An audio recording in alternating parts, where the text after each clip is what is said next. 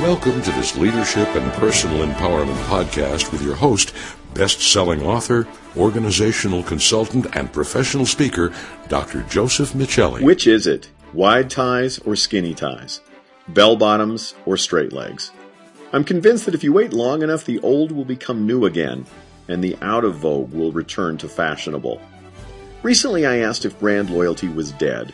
In the context of that question, I posed data to suggest that in some categories thought to have high brand loyalty, such as over-the-counter medication brands, consumers were trading down based on commoditized price considerations.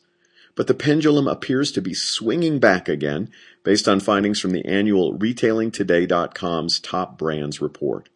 As you know, the Top Brands survey has been going on now for over 2 decades and provides an important benchmark for the retail sectors since it tracks consumers' unaided expectations when it comes to brand names they look for at mass market retailers. The study polls consumers on their expectations across 17 product categories, and this year's results are of particular interest given the volatility of the marketplace.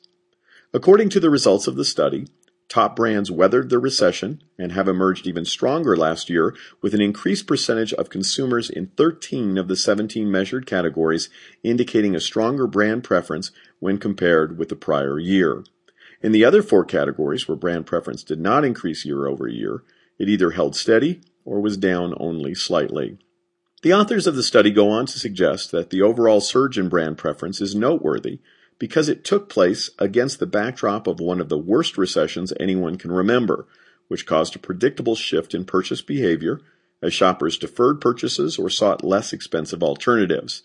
However, that was only the beginning. Top brands also withstood efforts by their trading partners to reduce expenses and simplify operations by reducing assortments, oftentimes at the expense of shoppers who were then left to wonder why they couldn't find the very item that was responsible for them visiting a particular store. In addition to retailers' efforts to pare assortments, brands had to withstand retailers' increased emphasis on their own brands, with notable examples involving the relaunch of Great Value at Walmart and the introduction of Up and Up at Target. If you have an interest in a specific sector of the retail market, the RetailingToday.com results are essential reading. For those outside of retail, the broad implications of the study are also important.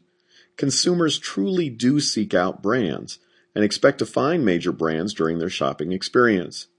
By creating not only product excellence, but also a positive emotional connection through your products, people seek out your business as well. People look for names like Coke, Nike, Hanes, Crest, and CoverGirl, and frequent businesses that carry them. While those brand names have been aided by advertising and marketing, each has had to produce products that exceed customer expectations and position their brand identity beyond the attributes of their product offerings. Each top brand has had to meld into the lifestyle and social identity of consumers, such that buying their products connotes certain emotional and social truths for the purchaser. So let's bring this back to you. What one thing can you do to strengthen the perception of your brand? How do buyers in your market sector see themselves? What do they value? What can you do to authentically connect your brand to the things they value? What community events can you support? How can you infuse the customer experience with aspects consistent with their values? While style fads may change, and economic hardships can create temporary adjustments in consumer behavior, in the end, brand strength and consumer experiences will forever matter. For more resources and information about creating customer experiences, igniting staff empowerment, developing key leadership and communication skills, leveraging change, and mastering humor skills, please visit josephmichelli.com. That's JosephMichelli.com.